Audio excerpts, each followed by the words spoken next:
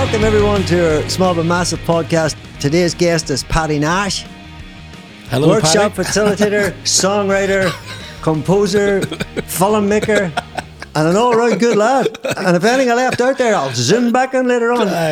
You're most welcome, Paddy. And I don't want to be shouting too loud across the floor to you. It's because it's Sunday evening. Oh yeah, so we're going for that kind of laid back vibe. I was actually going to go for business casual, right, but I couldn't find a shirt to go under black because I only have black. You know, I don't think I've ever seen you wearing a shirt. I wore a shirt. I wore a suit one time, Paddy. Did you? At your wedding? Yeah, well, I didn't even wear a tie to that. So I didn't. But here, you're welcome, Paddy. And as I say, and looking very smart, I should say. Thanks very much. You know, you just need to take a pose like that there and you have it rock. Could you take a wee pose for me there with the shirt? That's it there. Just a wee.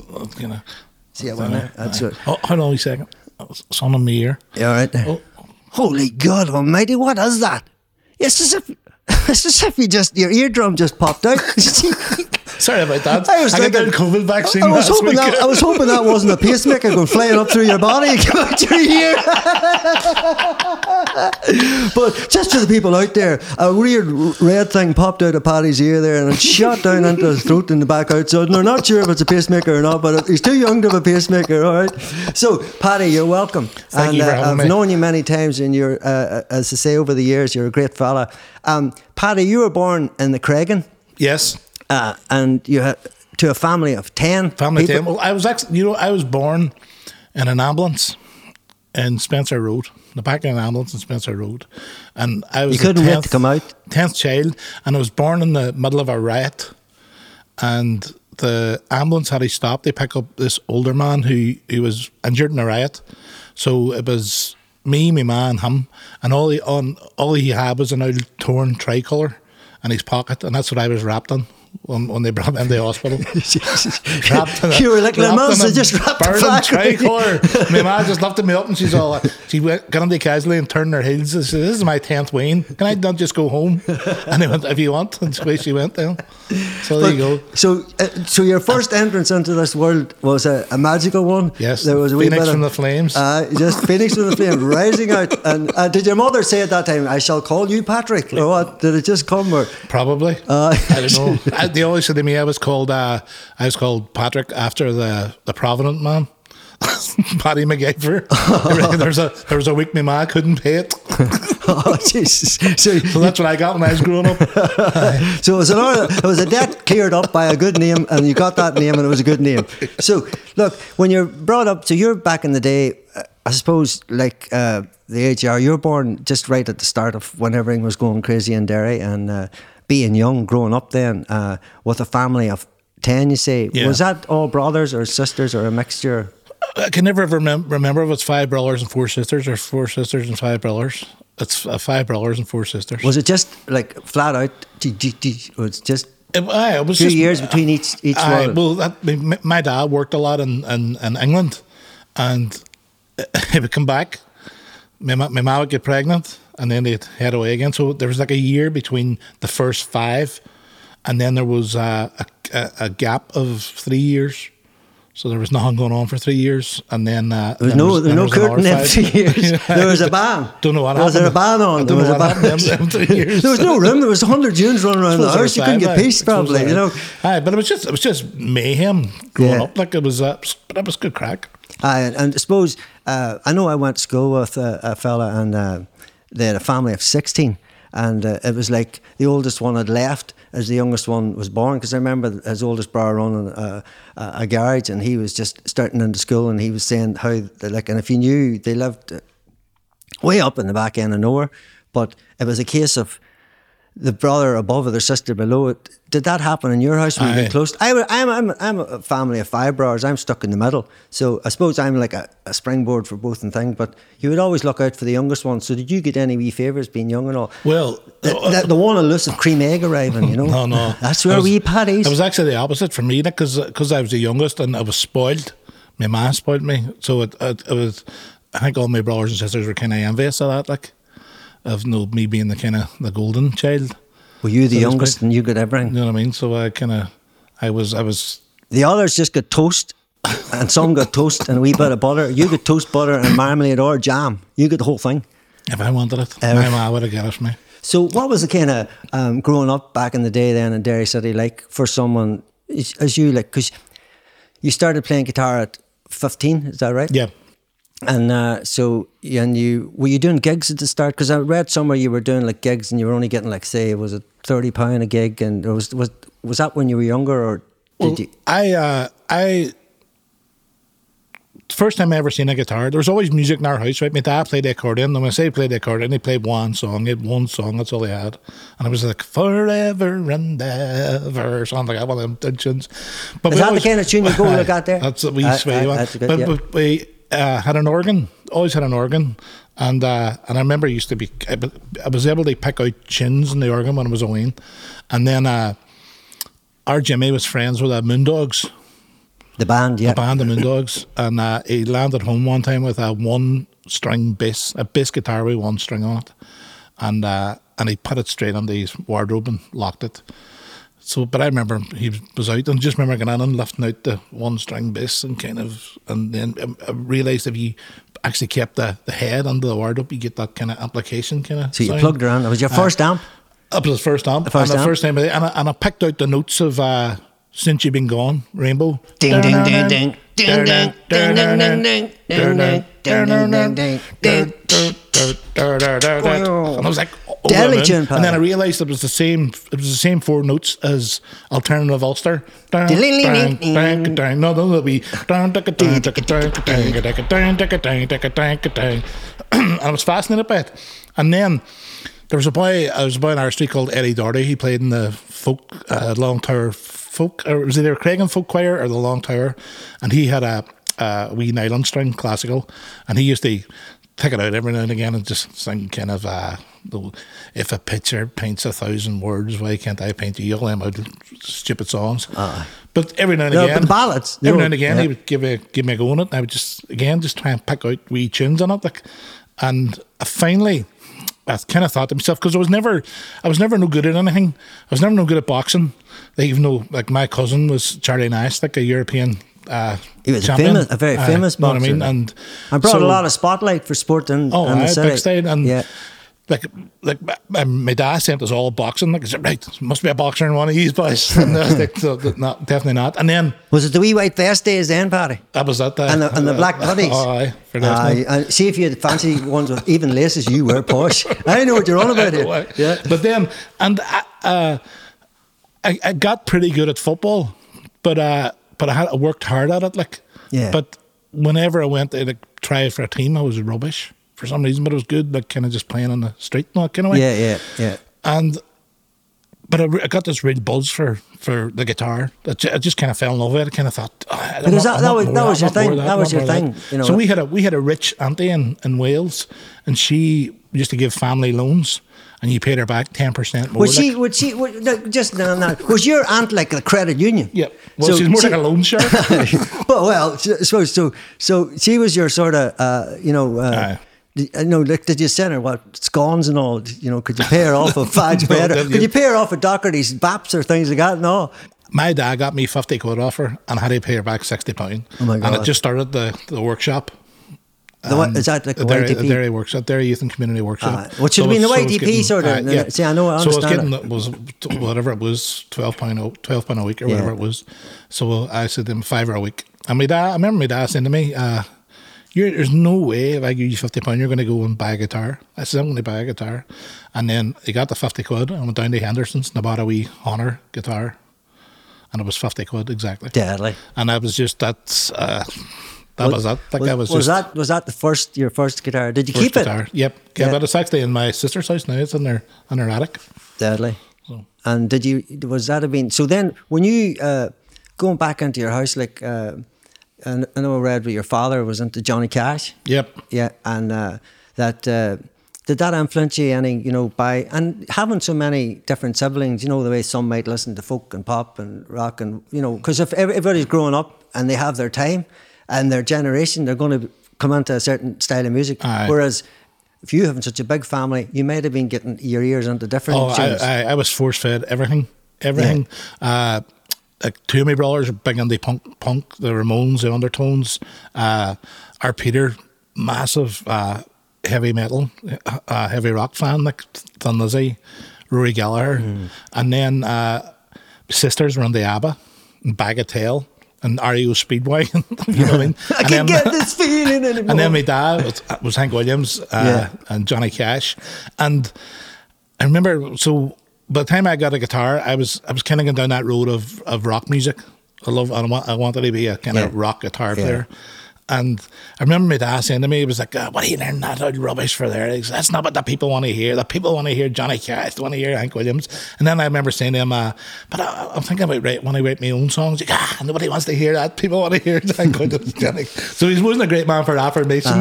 But in saying that. But that was of a time. They knew that. They looked up to all these big artists. See, I didn't want to listen to that music. I'm like, you know what I mean, 15, because it was old people's music. Yeah. But then it wasn't until I suppose I heard Christy Moore, and I thought, I want to be able to play a guitar like him. So it's all about the song. Yeah, and just that big strum that he had, that kind of power. So and so that's how I learned how to strum. But just listening to Christy Moore. And so that would have been 1985, Ordinary Man. Yeah, and so when you were listening to that, so did you decide then, right, I can go out and do a few tunes and I can do this, or did you just do local places, or did you go into a pub and take it on, or? It was mostly just, we used to go down, there was a place called the Resi, make it down there on a Friday and Saturday night, everybody in the street and other streets, and have a few cans of beer, light a fire, and just kind of singing around the fire. And I remember just learning new songs, just they sing at the weekend, out the Resi around the fire, and that's I suppose how I cut my teeth and learning, and then I was obsessed with the Beatles at one stage then, and I remember there was a friend from school, he was big into the Beatles too, Danny McGill, and me and him used to sit in his kitchen, and he had an old tape player, but it played slow, so you had to tune the guitar to and we'd be trying to learn these Beatles, because we had no books or anything. No. We're just trying to learn these riffs from the Beatles. Because there's no access then, friend, to like there is now, that young people can just hit a song and find the words and find so many different ways to play it. Back then your ear was stuck, and obviously sometimes in some of them old albums there were pitch twos, and then that even threw you even more. Exactly. So, and what about the likes of then for you, the first single you bought was Elvis. Yep. Yeah. And was it, which was it? Way Down. Way Down. We own Waterloo. No. That's right. Wrong song. I got it was 1977. Yeah. How much was it? Tell the good people out there. I don't know how much it was, but I remember getting a record player that folded up on there, and they like a wee suitcase. We put on and the wee speaker that sort of looked through the corner. And the album, and I got an album. There was an album along with it, and it was Blue Christmas. It was Elvis, Blue Christmas, and a song you do. When you come around here and when you go down, Diane and yourself, Best down Christmas to the fold, you're singing on that. That's one of them songs that everybody knows. I have a blue Christmas without you. I seen tears around us that day. It was very emotional. And so going back, at Way Down, I bought the single, right, and I remember it was the first time I ever kind of was able to differentiate drums from guitars, and you started to hear, because I listened to it that much. I kind of knew every single part that was on the song, and I started to kind of break it down in my head. And I suppose that's when I really fell in love with music, was through that song. It's funny. It's a recurring thing that you'll find that people, and even other musicians like yourself, have been chatting to.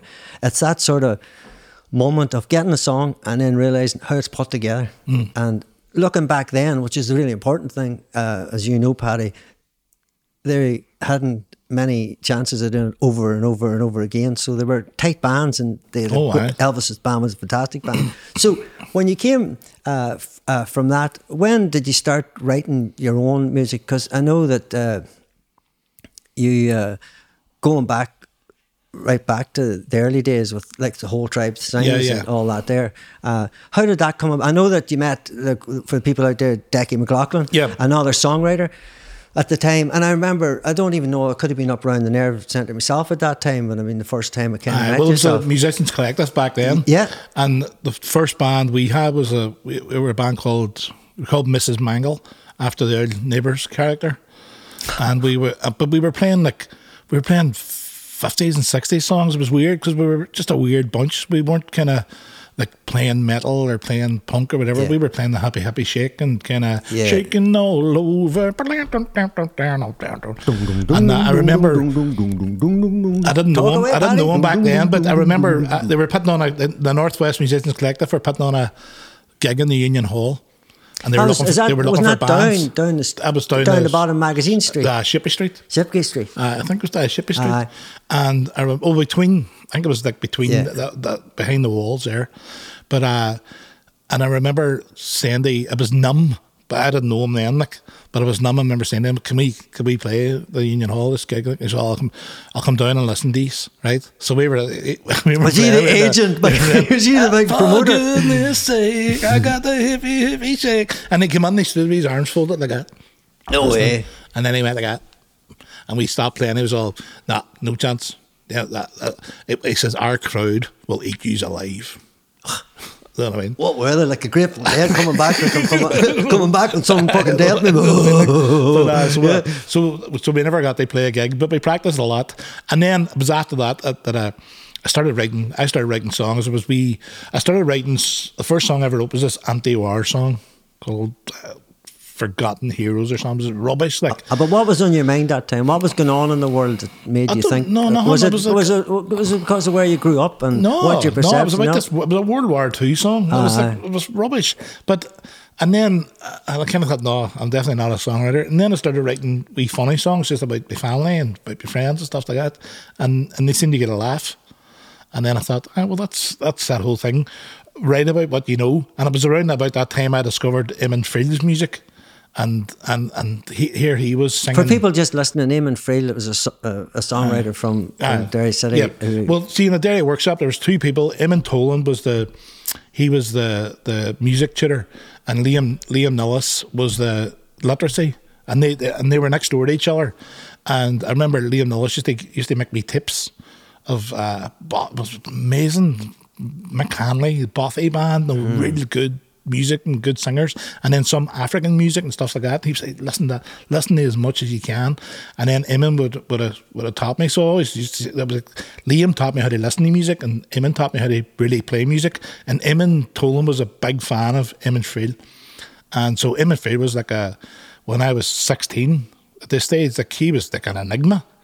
Yeah. You know what I mean? Like, I'd never met him, but here he was, this vinyl, he had this album, and his songs, he was singing in his Derry accent, and his songs were about local things, people, Big Bogside Calypso. And that sort of nearly brings you to where you are today, Paddy, in the way. Right, about what you know, that was that whole thing. Like. But going back to the early song, the war song,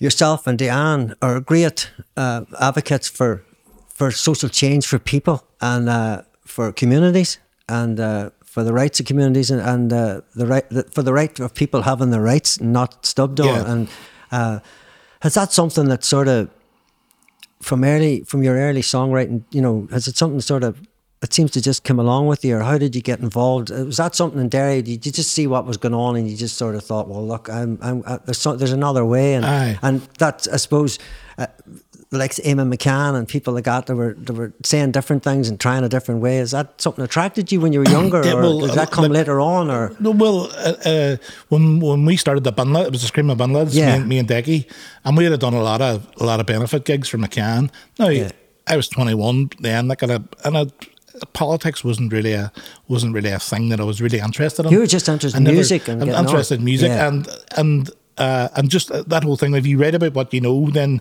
you're inadvertently writing songs that can be relatable to people that have been through probably the same thing that you've been through or whoever you're writing about.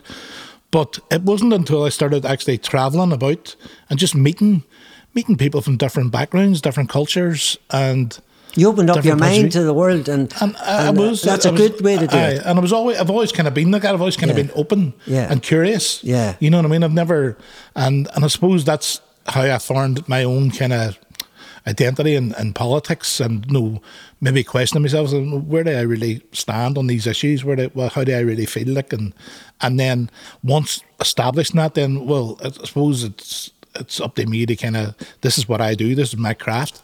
Yeah. You know what I mean? So I could start writing songs about it. Yeah, you transported You know what it. You transported it in.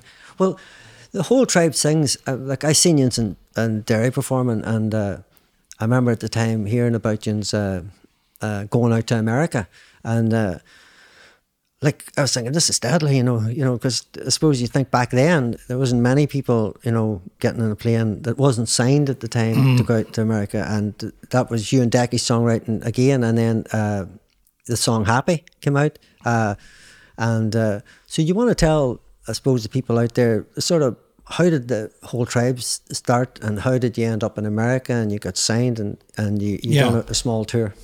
Well, we morphed from the Bunlads and did the whole tribe sings. The Screaming Bunlads. The Screaming Bunlads. Aye, So the Screaming Bunlads was started off as a 2-piece, and then Decky's dad would have played bass, and then we had Sarah playing cello, and then Dougal came on, and Dougal was playing acoustic, and then we started getting we get a drummer, and we get a bass player, and we started getting a wee bit more kind of rocky, and I started playing actually electric guitar. And at one stage we were like flat out, kind of real just punk. Aye. And then it was sort of like nearly like a folk rock sort of full on Pogue style sort of thing. No, it wasn't even that. It was more kind of just straight 4/4 punk, like. Aye. You know what I mean? And Aye. there was a bit of kind of ska kind of coming through. Yeah. But then when we got Tomas on the trumpet. Yeah. It kind of mellowed everything out, and I went back to the acoustic guitar, and we kind of thought, right, change our name. I never liked the name, the whole tribe sings. But we stuck with it, we went with it. It's a catchy name, isn't it? That stuck with people, it's catchy. I like it now. Yeah. I actually like the name now. I didn't like it back then. But it stuck, and Happy was a song that was written for Diane. There we go. When we were kind of just starting out. And I remember writing it and thinking, this could be a good song. This could be a good song. And then taking it to the band, and it's sounding really good and really well, and everybody happy with it. And then there was like a Battle of the Bands thing in Dublin, and Decky said, "Well, we'll do a Battle of Bands. We're going for it." So we went and played, and it was hilarious because we had to get there 12 o'clock in the day, and then we didn't. There was sound checks and all that kind of stuff. And we didn't get home later on that night. But we get the phone call the next day that we had won the Battle of the Bands, and could be come back to Dublin. So we went down to Dublin, and we were in Bono's hotel. Aye, I stayed there one time, Paddy. Not just at the Keys. You think it's going to be the greatest ever, but it's all right. And this boy came up to us, and he was, I think was Bono there? Sorry, no, Bono wasn't there. The age there. No, I met somebody famous there. Jim Sheridan, I think met Jim Sheridan. There you go. I think so. Anyway. But Guinness, or some rep from Guinness, and they were launching Harp Lager in America, and they said, "See that song you sang yesterday, the Happy song? We want to use that in our Guinness Lager and our ad. No, Harp. They owned Harp. Oh, they owned Harp. They were launching Harp in America, and they says, so it's going to go on an ad. It's going to be played all throughout America, every radio station. Like, this is going to be huge, and they're going to give us 7,000 punts. That was a good bit of cash in them days. So we took the 7,000 punts. We used it. We thought to ourselves, right, if this song's going to be on the radio over America, surely we need to go to America with all the Irish connection out there. You know what I mean, and go out and we'll become famous rock stars. Yeah. You know what I mean? And tell the people how it went then. Then the opposite happened. But then it's just bad decisions, bad management, and everything just kind of. But for you, would it not have been, taking that all aside, was it not exciting going out at that time to go to America and play, you know, because would that have been your first time going out to America to do a gig? Oh, aye. So the excitement of that there was there. And I suppose you were probably thinking, well, this is going to be played everywhere in the States, so people are going to be mad to come and see us. And maybe it was a case of just that experience was that experience. And then when you came back home after that, you sort of had a wee sabbatical from music. Yeah, I left the band. I was come back home in debt and danger, and left the band and got a job in Extravision. Yeah, and just put the guitar down, Paddy, and never lifted it for a good few years. And so, I mean, I remember at that time, Diane had a course going, a contemporary course through the Workers' Education Company. 2006. Fortunately, not there anymore, but there was, I remember myself, yourself, Marty McGill was on, and Liam, and Dee Moore was teaching it. Yeah, Dee was on it, and we had to get together and do a showcase. I think I got Travelling Wilburys, Roy Orbison. I remember you got it. And which for me at the time was great to be out playing again, because I had missed playing, and I was out, and the course I felt was good for meeting new people, and and being able to try things with other musicians, even though they were cover songs. I think everybody at that time had their own reasons for being in that course, and I think it's like a lot of courses. Sometimes you go on them and you just see what it is, but then when it's done and you come out the back of it, it gives a different sort of a look on the course. And after that, there, you then. Well, that course, I didn't money to do the course, because I was at a stage in my life where music was a thing of the past. I didn't really love the guitar, and then I think it was after the first day, Diane came back and she was buzzing. She was like, she said, oh, for God's sake, you want to see there's that Paddy Glasgow's on it, Liam's on it, Paddy Glasgow's a hoot lick, and Dee and Marty McGill. He said, Paddy, you'll love it, just come to the next one, And then I went, and and that was, it kind of kick-started everything again for me. Yeah. And I remember, and that year then you asked me to come up and play Glasgowbury, and it was Glasgowbury was the key that opened the door for the rest of my career until now. Respect for that, and just thinking about that time, it was a great course. There was a great camaraderie, and it was a great concert as well. We put on at the end. We all gigged in there, and we done our bit. Everybody was singing together and had to sort of do harmonies and all. It was all part of get the wee tick in the box. Oh, exactly. That's right. Did you fill in your forms? No. Well, I am naturally dyslexic, and I've got sheets in front of me here, and I haven't looked at any of them yet. Dan's still waiting for them. And they're all going, "Would you look at the sheets? Look at the sheets." Dan, don't we get the certificate?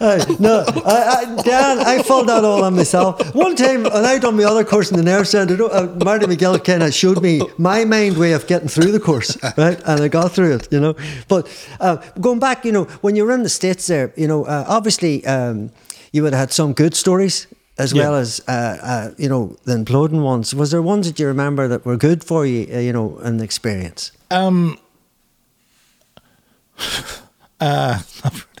Well, when we were playing, when we were gigging, that was where the fun was, because ultimately you just want to go out and play music, and you want to hopefully play to a new audience and try and build that kind of fan base.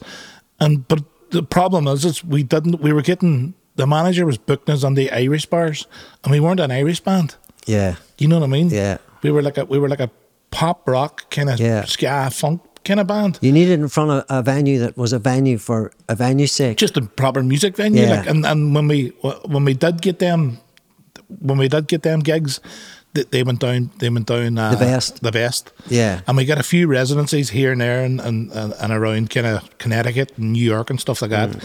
And some of them gigs were brilliant, and some of the Irish bar gigs were brilliant as well. Don't get me wrong, but there should have been, if there had been more of that. There was a lot of time where we weren't gigging at all. We were stuck in this house, right? Yeah. In Hartford, Connecticut, and there was literally a motorway kind of running alongside it. You couldn't walk anywhere. So if you hadn't got, it was like an open prison. If you hadn't got a car or a van, you couldn't go anywhere. So somebody out in the van, you were snookered. And then a lot of the time then we would spend maybe rehearsing down in the basement. But when boredom sets in, like, and there's a fridge full of beer. Yeah. You know what I mean? What goes out? You know, so it's like, you know, what do you do? Like, Yeah. you know, Yeah, it just needed to be planned better. Yeah, that's it, better management. And like because the thing about it is, like, it was great. It's going to be brilliant. But I think ultimately what we were all looking for was just to have a job in playing music, to earn a living, playing music, writing songs, recording songs, and that was as far as me anyway. That's as far as the dream went. Like, yeah, you know what I mean? Yeah, just to get enough to get by. Just to get enough to get by, and to keep you going to the next. Yeah. You know what I mean? Well, you were just saying there, like, being in the underground of a basement or whatever, that was a bit like a prison. You actually are part of a project. You've been doing a good few years now. Where you go into prisons, Paddy. I'm McGilligan. Yeah, and you help individuals through the art of songwriting and music. Do you want to talk a wee bit about that for the people out there listening?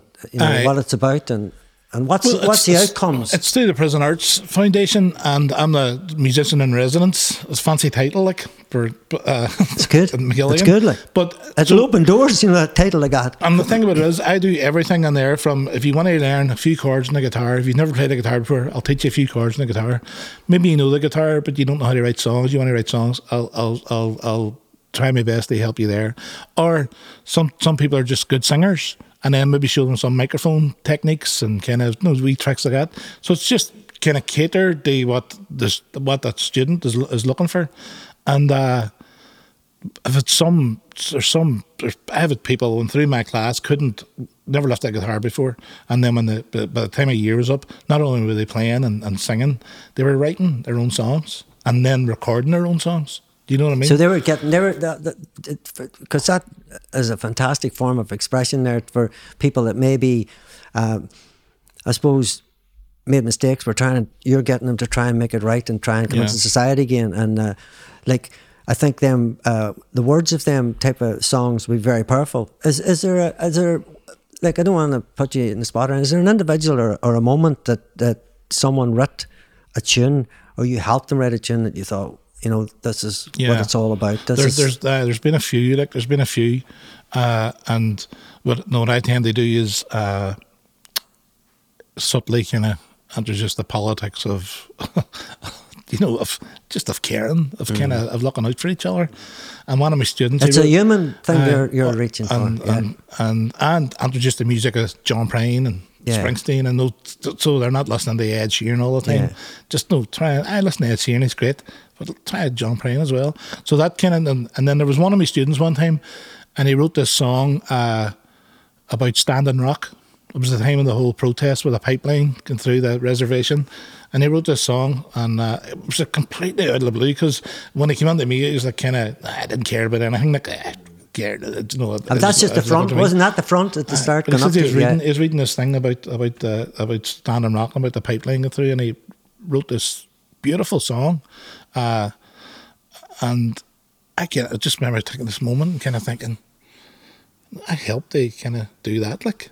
You know what I mean? And just kind of owned it for a wee second, and kind of we pat in the back. No, but that's showing that the work you're doing is having positive impact. And I think that work like that should be supported more. Do you find that there's enough access for people out there that, you know, need, because that's not the only, you would also do other programs, and you're with people with different needs, and you're working with them and all different sort of scenarios, and you seem to really enjoy that, and you're fit to come down and get a tune going. Like you were down with the I Am guys. Yeah. And like you're saying about the individuals you worked with, and earlier on there, that they were the same, like none of them had sang before, and when they came in the course, like they wouldn't even hardly spoke to you, Paddy. Yeah. But yet at the end on the show day, they were speaking to funders, and they were looking out at them, and you could see that that extended sort of learning with individuals like yourself, and as it kind of, and Deanne too was down on it with the guys, and sort of portraying that real positive, because at the end of the day, when you see people that are withdrawn and they start to bloom and trust you, like, and start writing and what they're writing about, I think it's a positive thing. Oh, and sometimes you just need somebody there to give you a wee bit of affirmation. You know what I mean? And somebody there that's kind of says, "Aye, that's really good there. Yeah. Did you do that?" Yeah. You know what I mean? Because if your confidence is low, and the chances are, somebody has told you in your life that you can't do it. Yeah. You can't do it. You can't sing. Yeah, and that could be, you're stupid. That could be the biggest. You know what I mean? That could be the heaviest lump of concrete on anybody's shoulders for a lifetime if it's not changed. Aye. And that wee interception you're saying about is so important. That's it. And what you do, what I try and do anyway, is Michael J. Fox once says that if our kids don't learn the way we teach, then maybe we should teach the way they learn. And I've always kind of held that in the back of my head. No matter what scenario I'm in, I'll find out what works for you. I'm not gonna just go, I do it like this, and this is the way it's done. This is the way you write a song. No, I'll work around you. Yeah. How would you go about it? Yeah, that's, and I think that's the best way they just go about the work I do anyway. Yeah, is kind of cater for all different types of people and at all different levels and their musicianship or whatever, through the work I do in Shindan, or even the work I do in the hot house with the kids, like. Yeah, and do you find that very rewarding being out there? Because it's like to be able to go out there and perform, and then go out there and help on the next generation via workshops and things like that is a real strong thing. You've been doing that for a few years. Do you find the experience with other places you are, and then you go into the hot house that you can kind of understand? Because I suppose what I'm saying there's so many different young people out there and the different sort of behaviours as such as going on, and I think it's brilliant going in among it. I'd probably be fired on among myself, and to try and get the best out of individuals, and you're good at that. Yeah, so, and you're like me. It's bringing that kind of positive energy. People will say to you, like a young person will meet you, and they'll probably maybe chatting their friends, your man's mad, and but no, they'll be saying it in a good way. Like they'll be like, no, he's mad. Don't go near him. He's mad.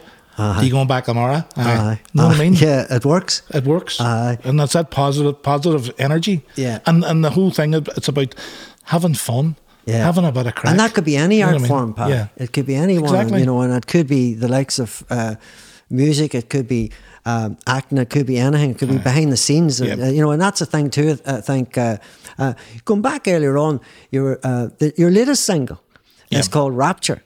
Rapture song, Yeah, Rapture song, and you that's about Diane as well. You and Diane. That was a wee birthday present for 1 year. I think, and that's a very there must have been tears. Was there tears? Was it? I don't know. I think there was. There was. I think there was. I'm feeling them anyway. I'm picking. If I had a third eye was like a bit red thing came out of your tongue earlier on there. I just poured from my heart onto the page. Tell the people out there. I know that I was listening. You were out plugging away the PR on it and radio and different things. And there's a very interesting story to how it all came about. Do you want to tell the good people out there how that? Well, I recorded a demo and I put it up for her for Dan for her birthday, and people said that's really nice, whatever. And then so I had this dream. I was over at the Americana UK conference in London and Hackney, and I remember in the dream I went into this bar with Billy Bragg and Ralph McLean, and I went to jukebox. Ralph went to get the beers. Billy grabbed the seats, and I remember I put the money in, and only enough for one song, and I put on Thunder Road, which is, in my opinion, the greatest song ever written. And we sat down in the corner, and Ralph was, good choice, and Billy was, all good choice. This is a really vivid dream. And then the door opened, and out of this light came Bruce Springsteen. And he nodded at me, and he was all, good choice. And I was all, it's the best song I've ever written. and then he goes up to me in the dream right on the face, and he goes, tell me this, why have you never released Rapture song as a single? And I was like, that was just a wee birthday present. He says, get it out. And I said, what, like Full E Street? And he says, Full E Street. And I woke up, and I said, hey, Dan, I know what my new single's going to be. And she's sharp as a pin, says, so do I, Rapture song. Did Diane dream at the same time? That's what I was thinking. Did you have the same dream as me? You know what? You're that long together, you're telepathic. She says, and I said, how do you know that? She says, I've thought that for ages. Like, brilliant. Did you bring that song as a single? So we did it Full E Street. And so you're a massive fan of Bruce Springsteen. Yeah. And the likes of Christy Moore and Creedence and all too. Oh, aye. And the old Co. Oh, cool. That was the early Co. The first band that I really seems to pass bought me a by. T-shirt was Status Quo. Oh, deadly. So I was a big Quo fan. Like. Big Co. What's your favourite Co song? Do you see, it depends. Like, if you were steaming and then if you were sober, there's two. There's a song called Someone Show Me Home. And it's off If You Can't Stand the Heat, that album. And it's the first time they introduced Hammond organ under their songs. And I think he stayed, Andy, I can't remember his name, but I love that. But it has to be Down Down. You've put a gun to my head, Down Down. It's like, it's one of them songs. See if you're at a wedding or you're at a whatever, a Down Down comes on, you're on the floor, like, aren't you, straight away? When we done our open air disco together, remember? Oh, aye, Down Down. We put that on. I know we got luck. I'm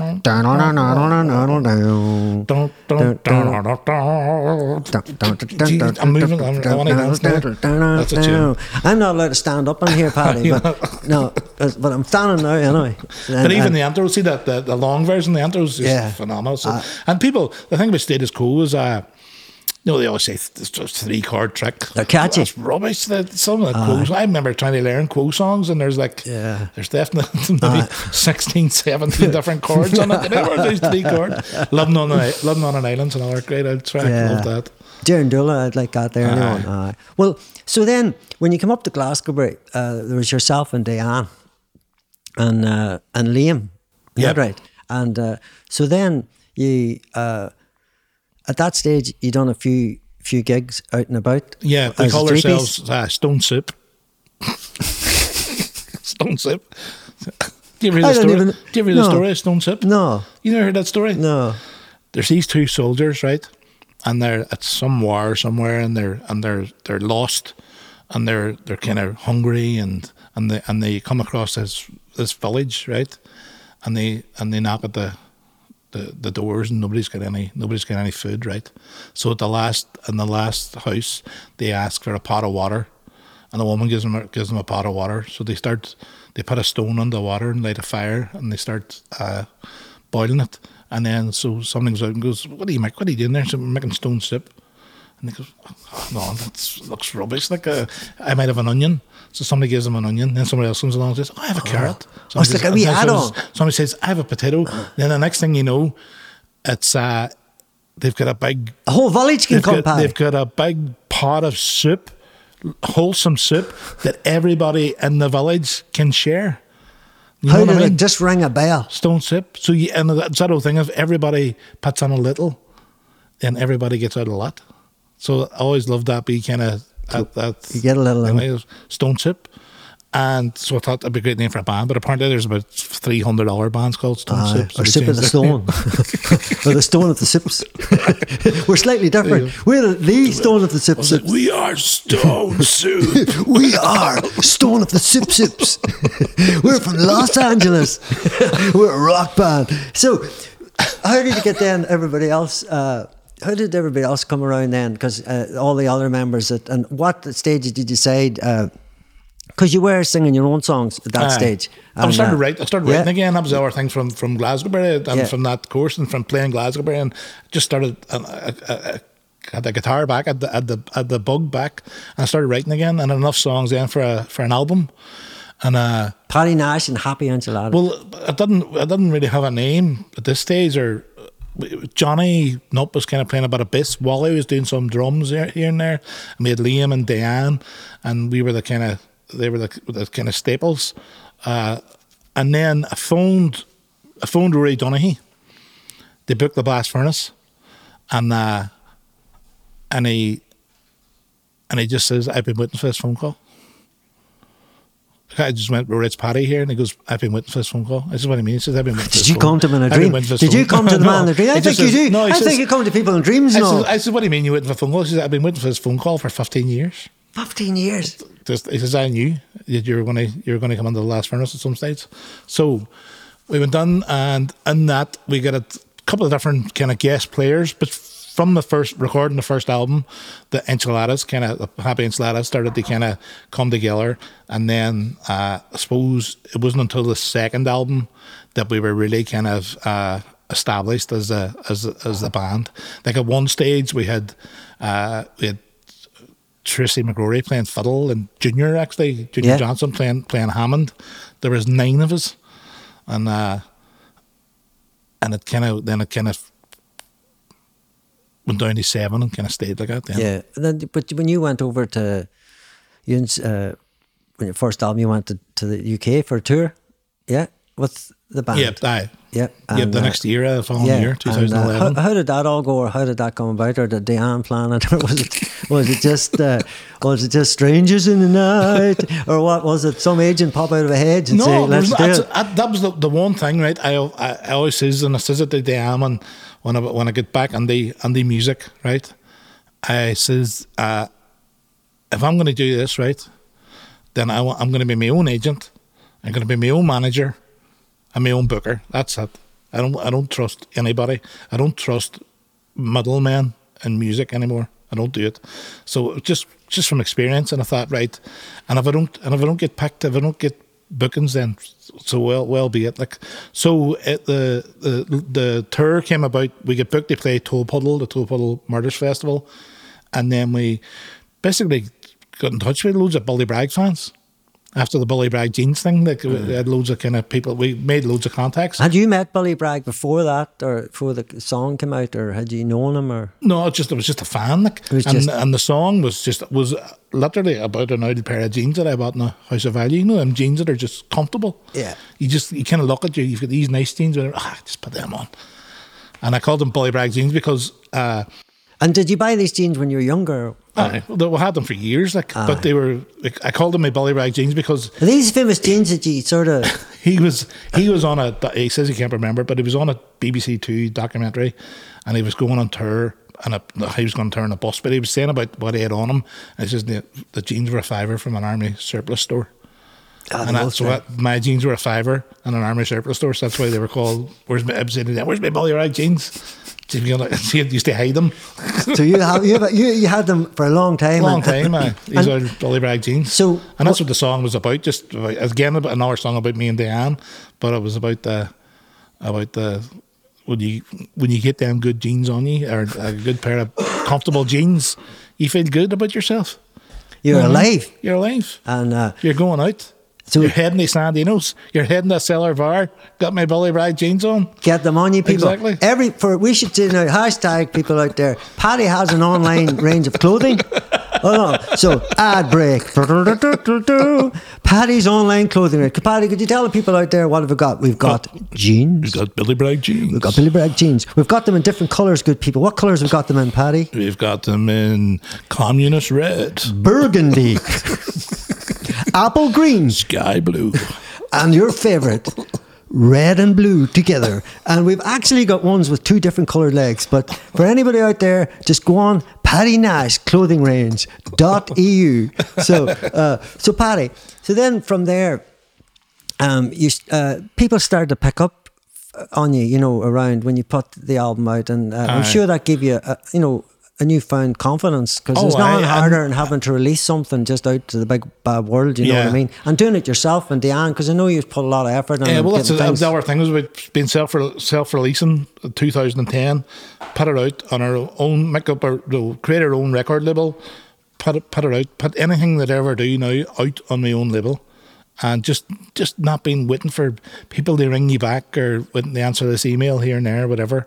And thankfully, like the first album, and Jerry Anderson was such a godsend to us, because he loved it. He loved the album, and he played away at it, and that just kind of got us loads of sales, got us loads of great gigs as well, because that Jerry Anderson, fantastic broadcaster, and a great advocate for people just coming in that wouldn't have the big major, thing behind them. And you mentioned Junior Johnson earlier on. Yeah. Junior was the same. Same, yeah. And from getting them plays, did that get you in then to radio stations to beat out the odd song, and all of a sudden you became this person that they would call on and come in, and every release you had was Jerry there for you? He was there. That's what I'm saying. And I remember we booked a gig in the Black Box, and it was the first time we ever kind of really played. We played Belfast a couple of times, but this is us putting on our own show. And it was a big show. It was a kind of leap of faith. And I phoned Jerry and I said, Jerry, I think we sold about, I think there was about 12 tickets sold, but it was a few weeks away. And I says, any chance of us going on? We've booked a Black Box and for Friday or whatever. And he says, look, come on the show, do a live set. He says, if you're shite, nobody will come. He says, but if you're good, you'll sell out. And we ended up and did the live set that day, and that night we sold out. So it showed you the power of radio was still there. Power of Jerry Anderson. And power of Jerry, and a popular show, and someone that was a great advocate for bands going in and independent bands. And you also now then, by what I should have said was that you're a great influence for the younger musicians out there. Like, because in the early days, you were Derry City man, Craig, but you and Diane moved to Limavady. Yeah. And you started doing nights in the Alexander Arms. That's right. Because I was up at one night, and where you got other musicians from Limavady and the surrounding areas, Given, wherever, it didn't really matter to you where they came from. And where they started to have an opportunity to come up and try their music, and you were a great advocate of the band Furlough. Furlough, yeah. And who then... If only they were still going now with that name. Nobody knew what Furlough was before. Now everybody knows what Furlough is. They should have re-released their music. Exactly.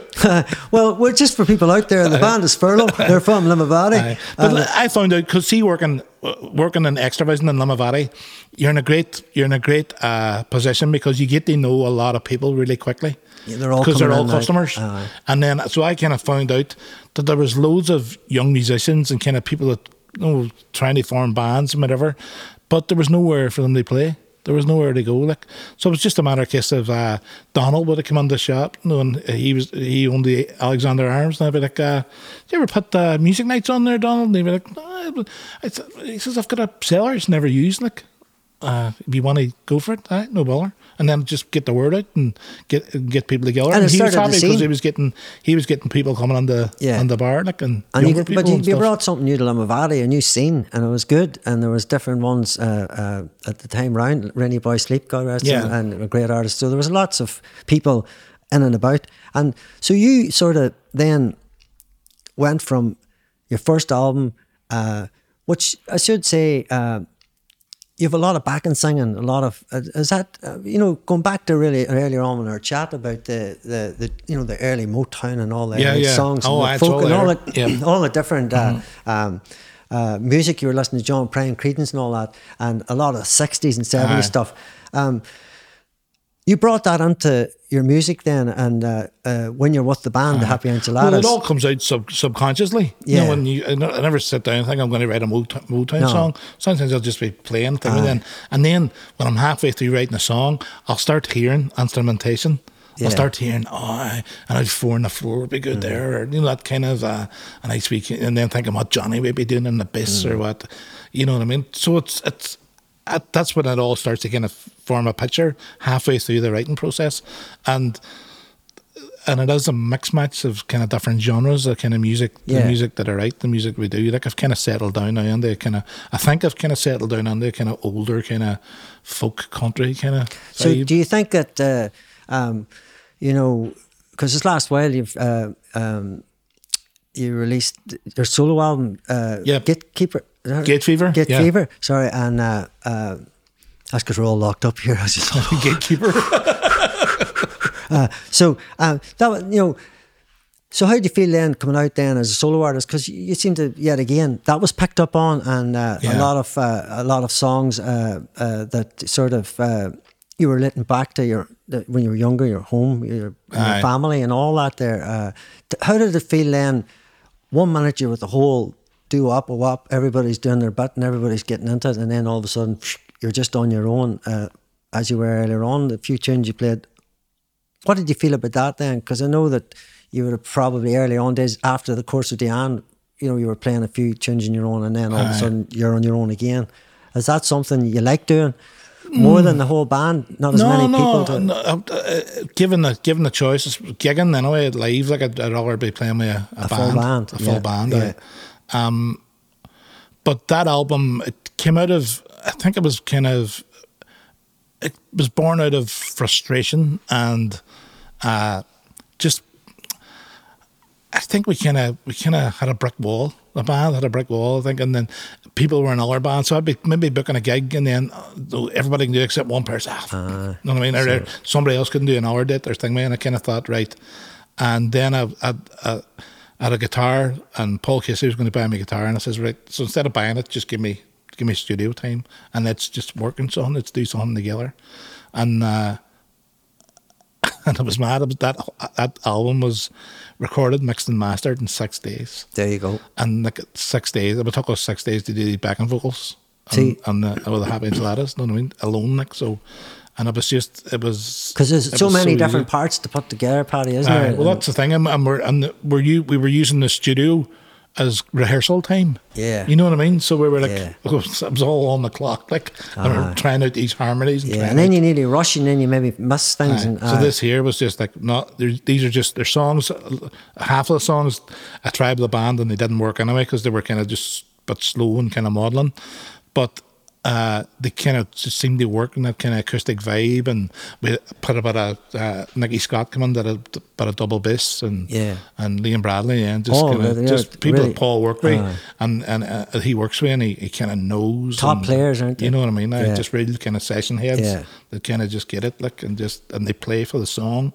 Yeah, you know what I mean? And you could tell that on the album that they were playing. And so, see, even then with that album coming out, you then went over to Glastonbury and played on your own. Well, Diane was with you, and you headed out on your camper van. Yes. What was the soundtrack on? Was it on?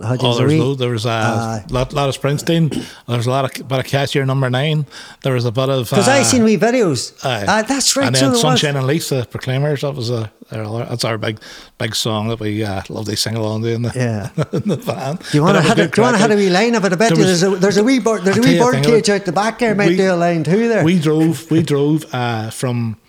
from Derry or from Limavady to Dublin, got the ferry to Wales, down through Wales and across to Glastonbury, and the reverse gear didn't work in the van. No reverse gear. No way. No. And so every time we had pull into services, Diana had to do like a lip to get back out again. Was it like just keep going round? It's like having to go around the motorway twice just to get off it. And then we roped out on the way back. Oh, the water cooler went. And we got that. It was hilarious. But when you arrive, it doesn't matter what happens. When you go to a festival, once you arrive, the feeling, and I know that it was muddy. Well, that year was gorgeous. That was a good 2017. That was beautiful. You went a muddy year and you went a dry year. I went to 2011 was the muddy year, and then 2017 was the nice year. The Ballybragg stage is where you played. Yeah. Just for people out there, the Ballybragg stage, do you want to explain what it's all about and what the ethos is and the people that play it? Well, it's the left field stage, and it's basically kind of mixing pop and politics. They've got bands and acts on that are doing kind of stuff that's social commentary, and then they've got speakers on and stuff like that. So there could be there was I think like 2017 there was the Black Lives Matter. We're there in 2017, and they're doing the talks. It's one of them places you can kind of come to chill out, get a bit of politics, hear some kind of music that'll make you think as well as dance, and it's just a lovely vibe. It's just a lovely place to be. The backstage area is just kind of chilled out, and everybody's kind of. It doesn't feel kind of like all these people are working at this festival and we must get this thing. Everything's just done at a nice kind of slow pace. And that's because the pros at it. They make it look that way. Exactly, and it's kind of where all the kind of workers that would come to chill out and stuff. Like Michael Eavis jumped the fence, and It just came out of nowhere. He broke into his own festival. Over this fence. Did he break into his own festival? I just came over this fence, and I was sitting there, just sitting chatting, and I kind of had a cup of tea and whatever, and then I jumped over the fence and away he went again, that kind of thing. So it's one of them. It's just it's a nice vibe, and we were just so lucky to be there. I love playing it, and the Wood Burning Savages played it then the following year. They played Left as well. Brilliant, and that's and they had a ball too. They loved it. Another band that you're a great advocate of since you were really young, Paddy, Paul Connolly especially, right from the early days. From the Q and from the Q, and so and like yourselves too.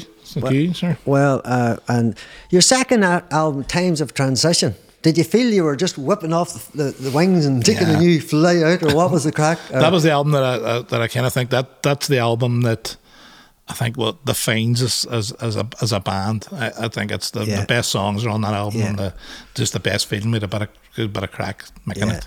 Yeah, and was it a harder album to do than the first? Or? No, definitely not. Do you think everybody in the band got more confidence in going into the studio and stuff like that? We've been playing together, we've been playing live together, and we were playing the songs that we recorded, so we knew exactly when we had done the record, this is how this song's going to sound. So we were able to get the bones down straight away, and then have a bit of fun then, adding the kind of the bells and whistles and stuff. Well, I mean, like your creative juices were flying that time, because it didn't take long after that your third album came out. Yeah. And then I suppose the timeline for your solo album. But what's the sort of thinking, when will the next Happy End, for the people out there, just for the, I'm aware, but where did the band's name come from? The Happy Enchiladas, just for people out there that mightn't know and be listening yourself and wondering where the name came out of. Well, it's a Mondegreen. Well, could I just say, that sounds like a posh man that owns Viscount Montagu. You could be right, because we're here. Viscount Montagu. I'm not sure, right, but there's an American poet writing her memoirs, and she was recounting a poem that her mother used to read to them when they were young, and it went something like this: they killed the bonny Prince of Earl and Lady Mondegreen. But when she researched the poem, it was laid him on the green, not Lady Mondegreen. And she was like, so what's the name for this kind of misheard lyric or misheard? And there was no word in the English language. So she put forward Mondegreen for a misheard lyric. And that's why they're called Mondegreens, after Lady Mondegreen. There you go. So she's a lady. So the Happy Enchiladas comes from a misheard lyric from a John Prine song. He was playing this concert one time, and this woman kept shouting out to him, "Sing the song about the Happy Enchilada." And he was like, "No, I don't. You get me confused with Jimmy Buffett. I don't write songs about food." And then he says, "Look, just tell me what is it?" She goes, "It's a happy enchilada, and you think you're going to drown." But the line in the song is it's a half an inch of water, and you think you're going to drown. It's the people's perception then of what. So that's like the people running around for years. I've done it myself, singing the wrong lyric, and then somebody correcting them and telling them the right lyric. Yeah. So they shouldn't feel bad, Paddy, because. Well, do you know they were going to ban Jimi Hendrix? The "Excuse Me While I Kiss the Sky." They thought he was singing "Excuse Me While I Kiss This Guy." And they were like, "We can't be having that on the BBC. No, we weren't ready for that to happen, Patrick. Why do these things happen? Jimi Hendrix kissing guys. Take me over to the news. Not on my watch. Edmund Fitzroy for the news. Today at BBC, Edmund Fitzroy, the news. Patrick, would you tell us about the scandalous thing? They banned, what do you call it, the Kingsmen, Louis. Whoa. That's and he goes, "My baby, we love," and he starts talking gibberish. And you don't know what he's saying. I don't think he knows what he's saying. But they banned that song. There was because they just didn't understand what he was saying. They said, if we don't understand what he's saying, then it must be bad. You know what I mean? Well, tell me this. So you then, your third album came out, right? Which the name has just left me now. Laughter and Love. Laughter and Love. And like that's a lot. Like I'm sure you're proud to think that you were with the Binlids and the whole tribe sings, and then you had a wee, I think listening the course that Diane run was as you say. That was that and leading on to Glasgow, and that's brilliant. And like to have 3 albums out and a solo album, I'm sure you feel really good about that. And like because I went self-employed in 2011. I left my job and I was just it was another leap of faith. Yeah, thinking, can I do this? Can I become a self-employed musician or even a self-employed creative in some kind of way? Yeah, and that's 10 years now that I've been self-employed this year, and that's worth a party. Yeah. And if we could have a party, we'd have a party. Oh, I'll have a party. You were. Children, we can't even hug now. We have to stand distance hugs. Well, see there now at the minute where we're at, and like you have been like flat out online, and you've collaborated tuning with Junior. Yep. And you done the wee hopper one, the bike one. Oh, the Tomahawk song. Deadly song. I seen the Tomahawk. I used to. I had the Grifter. I had the mini Grifter. Oh, like a striker? Striker. Aye. And I have to admit, that was a hell of a bike, yeah. Well, that was the rhyme of my song. Deadly. There you go. And you had it, and I knew that. My older brother had a striker. And I had to admit, it was a hell of a bike, yeah. It was a deadly bike.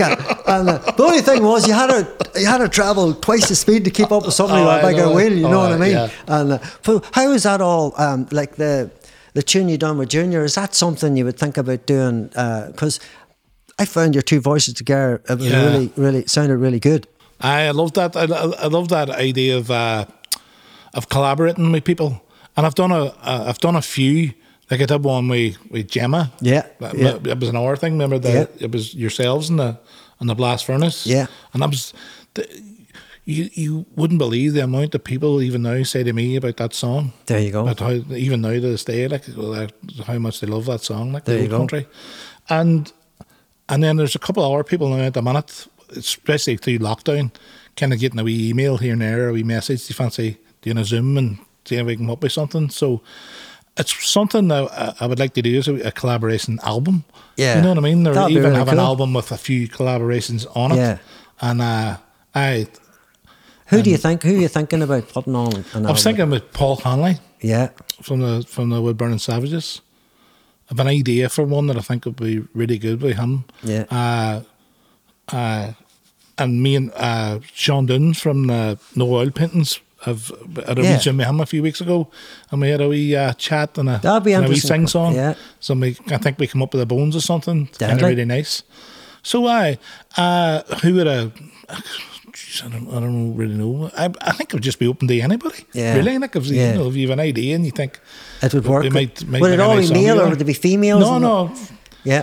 Female as well. Like I would like I'm a big fan of Ro. I think she's brilliant. Like I think Lee Russian's an amazing songwriter and just great performer. Like and there's some brilliant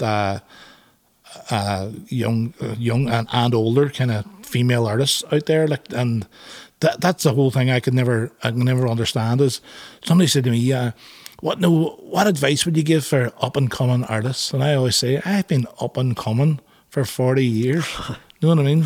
Give me advice. Because you're always, you're always moving. And I love I especially love the idea of people that used to play when they were younger, and then, for whatever reasons, had a family, got a job, whatever, just give it up. Like, but there's only a guitar lying somewhere, just needs a new set of strings on it. I love that idea of them as picking up the guitar again and kind of giving it a go and seeing what happens, because it's one of them. It's a great pastime. It's a great way to spend a few hours just sitting strumming a guitar. Because there's something to be said in that, where just people get together and just have a wee session. There's no plan at the end of it. It's just getting involved again and singing, and it's a good thing. Like even for singing out live again, and like I suppose we are all where we are, and hopefully we're at some kind of stage where there's some kind of movement. Mm-hmm. Would you have plans to go out, live again? Are you thinking about it, or do you think it's going to be a case of, like we were saying earlier on, about people having to get confident to go back out again? Where there's somebody over here just wants to come straight into the building straight away. And what's your feelings in that, Paddy? I'm kind of a bit mixed on it. Obviously, I would love to go out and part of me wants to go out and play play a festival, play a big festival with loads of people there, and then enjoy the festival myself. And then part of me kind of thinks, well, you're 50 now, like maybe it's time. You're a young man. Do an Albie kind of show. I've got a few strides on you, you know. I was thinking maybe do an Albie show here and there, but just kind of take it easy. I don't know. I've always kind of been good at in my own company. I've always been, I kind of live in my head most of the time anyway, like, so I could go probably for days and weeks and months just inside my own head, like.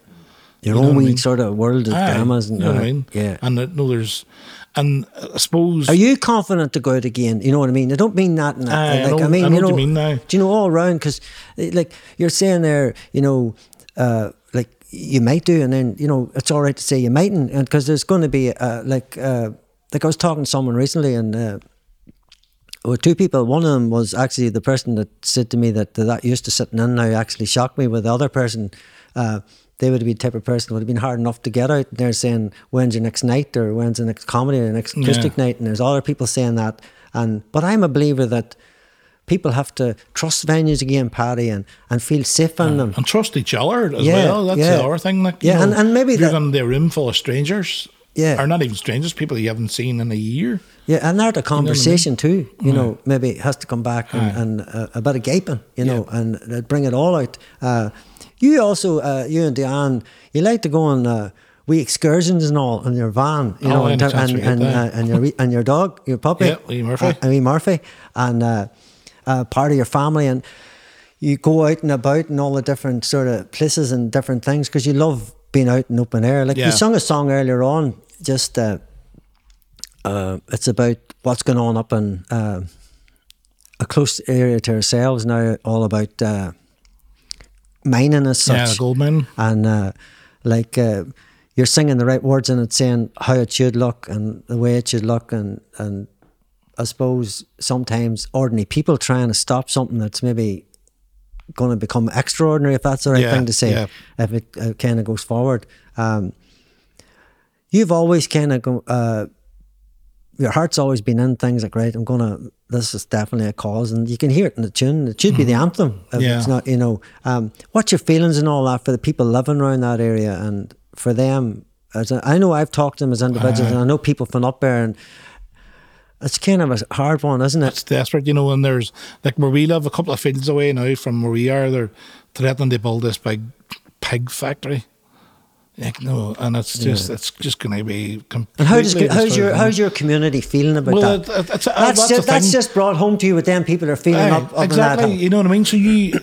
And the people and up Greencastle, and you know, it just shows you how much people appreciate that having them mountains they walk on, having that fresh air. You know, and having not only for themselves but for their grandchildren and their grandchildren, the next generation, something that should be something that's it really annoys me because it's like it's common sense. Yeah. You look after. No, you don't shit the bed and then lie in it. Like you know what I mean. Yeah. You look after the place that nurtures you in nature and keeps you breathing. And ordinary rural people, they're not adapted for this massive machine to just land on via PR and via the amount of money they have and how they move themselves around a community and how they take this organisation and then really put them that they're up against this organisation. And then they're putting families against each other. You know what I mean? And it's just all from like there's something like, was it £30 billion worth of gold in the vaults in London Bank that's just sitting there, not even being used, and yet they want to dig up more. Yeah, it's just it's a greed machine. It is, yeah. And what we would say in this podcast to them good people who live there, we hope it all works out and to the best. Up the protectors. And community is very important. It's always been important to you and Diana. And it's one of them things that brings people together. It brings people that probably don't get along politically. Yeah. You know what I mean? They're kind of as far removed as you can get, but they've got that one common cause. And if you've one common cause, there's that thing where you might have something else in common as well. Nature is far more powerful than any political party. Exactly. It always will be. And because it's, and I think, so talking about Greencastle and all, like I was up the mountain this morning on a walk myself, and I was hearing a lot of bird sounds, you know, the different. You told me earlier on I heard a buzzard. And, Yeah. I imagined it was a golden eagle. Welcome, Eagle's Paddy. Rock. I'm just going to cruise down. An eagle with a camera on it. You know, the first sort of aerodynamic camera in the sky stuck to an eagle. But you've been taking some beautiful pictures of different birds, and I know that I watched this thing one time. I think it was last year, and they were on about people.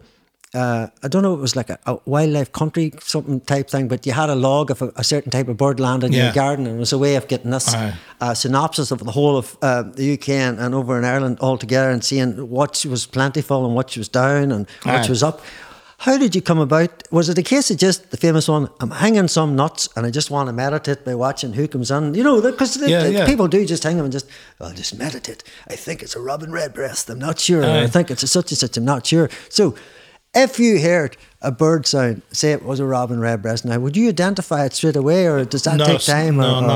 Some of the sounds I can. But here, how that happened was I always kind of like to snap and whatever and take photographs.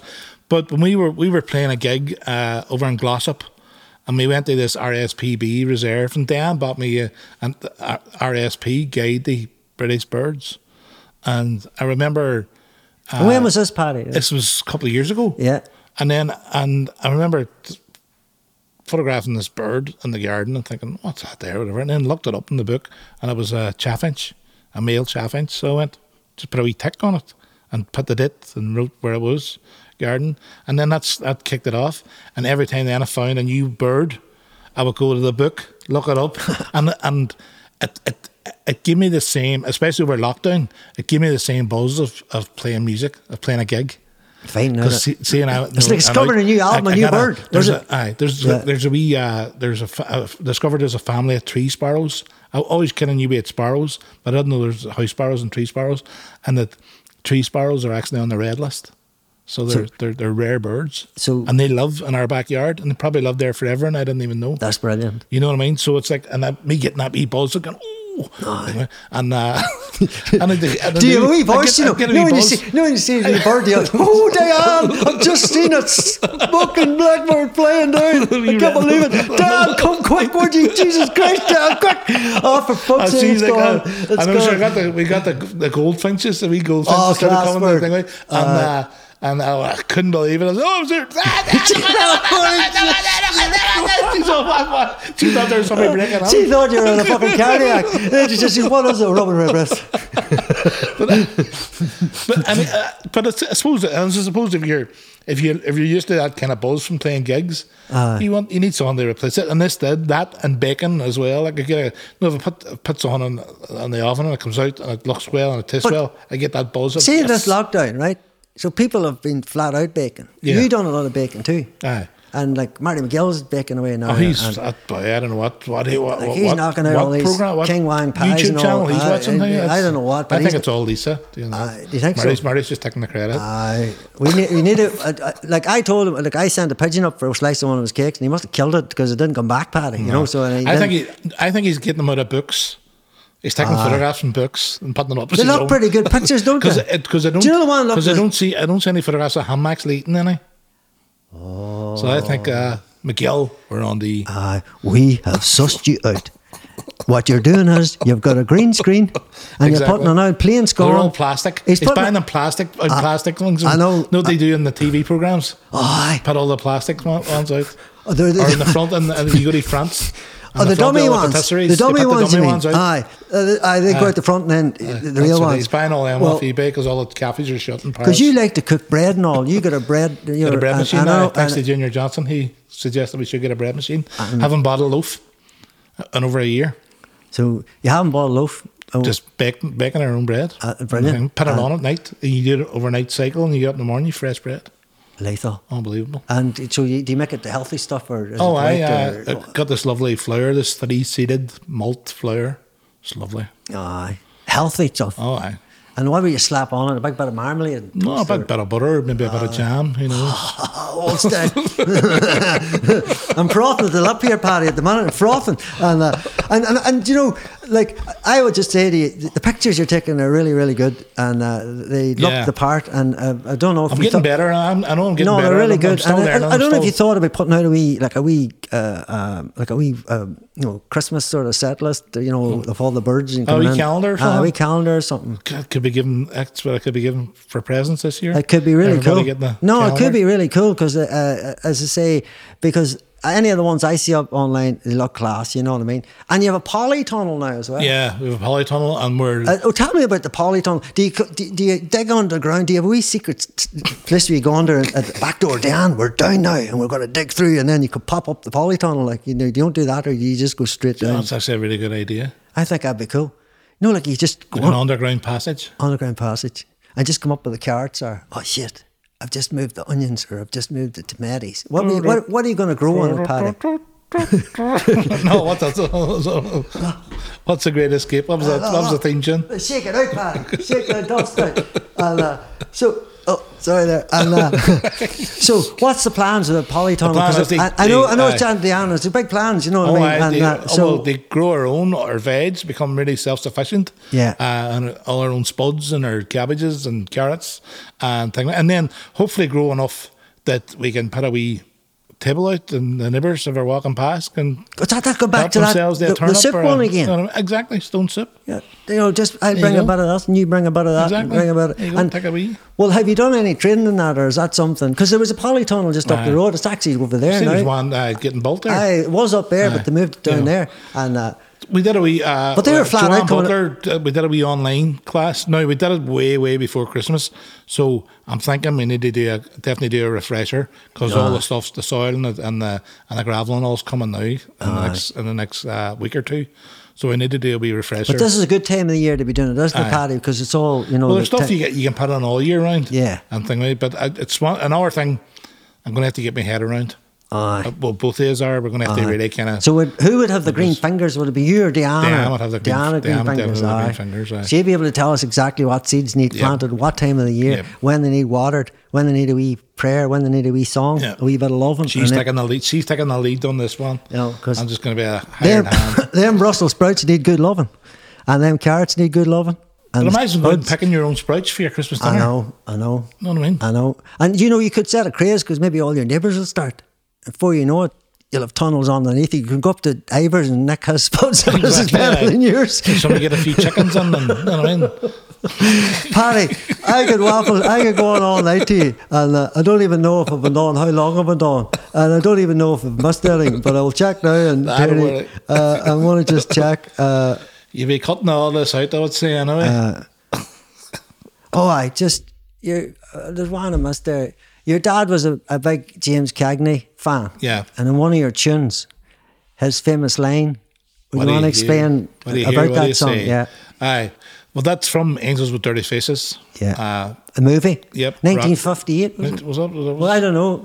I thought it was 49. Oh, is it? It was Angels with Dirty Faces. Shake Hands with Devils. Maybe 58. Yeah. I'm not sure. But anyway, it was my dad's favourite film. He loved all Cagney films, but that was the one. And the thing about Cagney was he'd always have a gimmick in every film. You know, that he would come up with himself. It could be a lump, or it could be just some kind of wee movement, or a saying. And that was the saying to give that character. So when he says, "What do you hear? What do you say?" He was in the character. He was the character, and that was his wee kind of cue. And so my dad would have says it as well. Like, I'm saying all them, but when they were young, growing up, they were thinking they were Cagney. What do you hear? What do you say? What do you hear? What do you say? And then I was writing a song about him, and it just came to me in the chorus. I was just writing the chorus, and then that line just came out. I just seen him, and I heard him saying it, and it was kind of nice wee angle. They kind of talk about him, talk about his life and the stuff he loved doing. Beautiful song. It's a nice. And proud of it. From your first album. From the first album, yeah. And just on all your music and stuff, Paddy, for people out there listening, where can they get it and download it and listen and just Oh, it's get there. involved? It's on. It's if you want to buy it and give me some money, it's on pattynice.com. PattyNice.com. Pattynice.com. If you want to give the men you some wanna- money, Listen to it, whatever. It's on Spotify or Spotify. whatever. It's on YouTube. It's on. It's the thing about now is the music industry is dead now. Anyway, we don't sell CDs anymore. what do you think? not- What do you think the new model is? Is it working and then doing music? It's or not. is It's it, not working well. like you have a toolbox. Yeah. You have a pretty creative toolbox. You have different things going on, Yep. in all the different parts, and you're keeping yourself sustainable, being self-employed in them. What advice would you give to people out there now being creative? Because after this whole lockdown thing, there seems to be a whole. There's even debates out there that the whole thing could come back different or a better shape or a different way. I don't know. What is your thinking? Well, I hope Paddy? so. I just think the way the music industry is now is it's designed. It's designed for most musicians. They fail, and the reason I say that is because see if you have money, see if you're rich, you can buy yourself a career now. You can buy yourself onto a big tour. You can buy yourself onto a TV show. You can buy yourself onto the radio, onto the big radio shows, if you have money.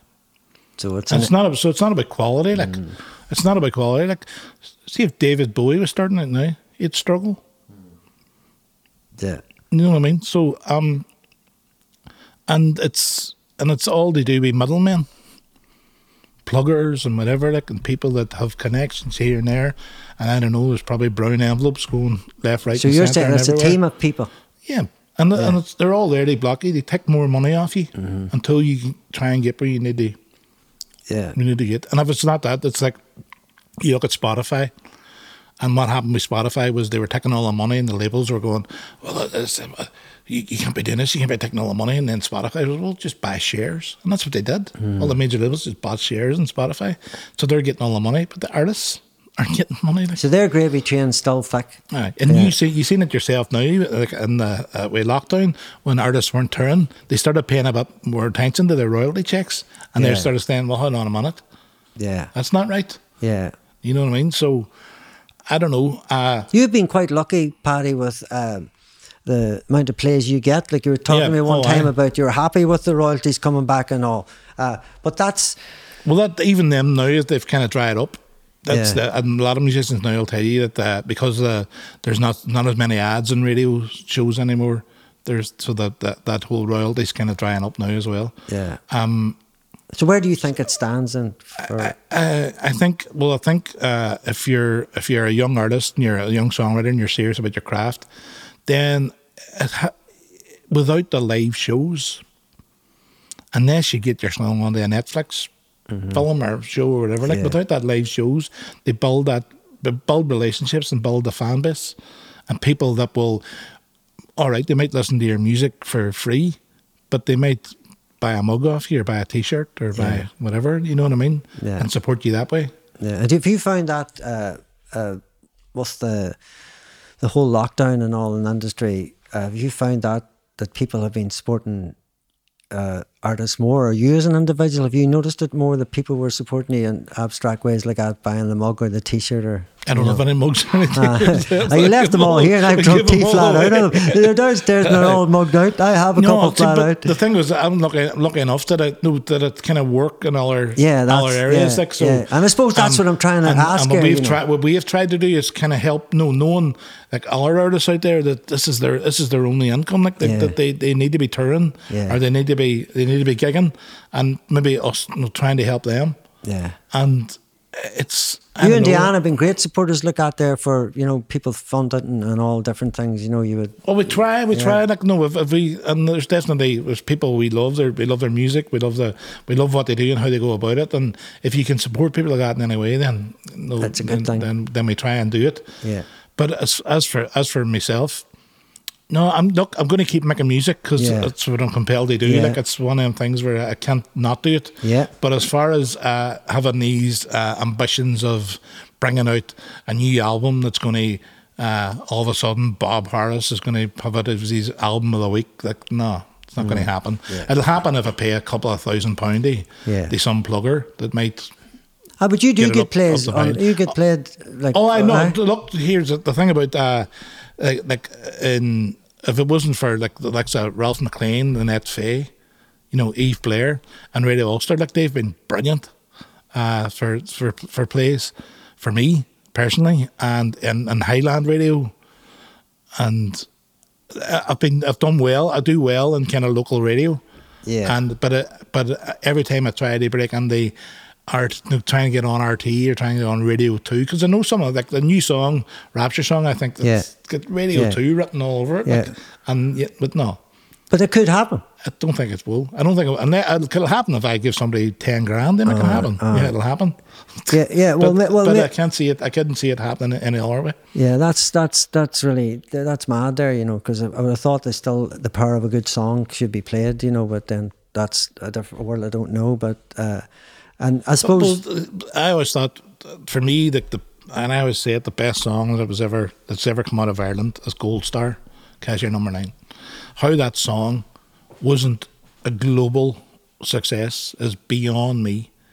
Like, if it's about the power of song, then that's a tune. Like, that's a tune that's like, it sits anywhere. Yeah. You can put any song on, any great song on before it or great song after it, and it holds its own. Definitely, yeah. And I don't understand how it didn't. And they had a few belters tunes. Yeah, they did. They did. You know what I mean? Jackie Sean does a belter. And well, I suppose that's just how things are structured.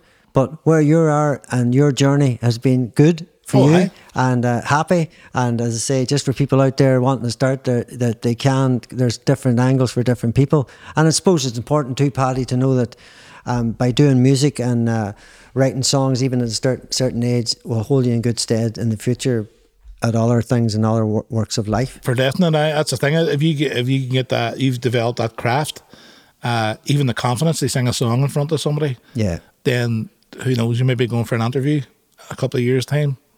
So you're not. You know what I mean? You're more. You can say how long I've sat and sang in front of 50 people. Yeah. These 3 people aren't going to. They're not going to buzz me out. Exactly. We'll not buzz them out. Yeah. Well, Paddy, as in Paddy Nash, as in Paddy is the happiest enchilada I've ever met in my life. Like, if there was a happier enchilada, I haven't met them. You have been a great guest, and you done a few tunes earlier on, Paddy, which will go out as well, along with us. And thanks very much for coming down. Thank you for having me. It's great to be putting on jeans again. And are they the same ones? Because watch out, Diane, if they are. They still fitted in a way. Well, that's good. It's still there. That's not dropping. Going east, west, north, south. So you've been a fantastic guest. And look, when you're coming out with maybe, you know, new stuff or new music and you want to come down and have a wee short chat about it, you're most welcome. It's been brilliant having you on, old friend. And thanks for taking the time out. Thanks to Tierney and Nathan and Kayleen and Stella and Diane and Emer. You're all here tonight. And social distance corners. It's weird. It feels like, you know, being naughty in a school. You've got your wee corner and you're stuck up against the wall. Stay there. You know, it's okay. You can come out of the corner now. No, I can't. I have to wait. You know, I'm not even breathing at the minute. I just want to hear what Paddy's saying. I would have said a different answer there, Paddy. I know, Diana. No, don't analyse it the way home. Please do not do that. No, you're most welcome. And thanks for coming down. And hopefully, whenever things come back and maybe we get wee gigs on again, maybe you'll come down and do a full gig for us, you know what I mean? That would be brilliant. Lovely. So everybody in here, give Mr. Paddy Nash a big round of applause and thank you very much. Thank you very much.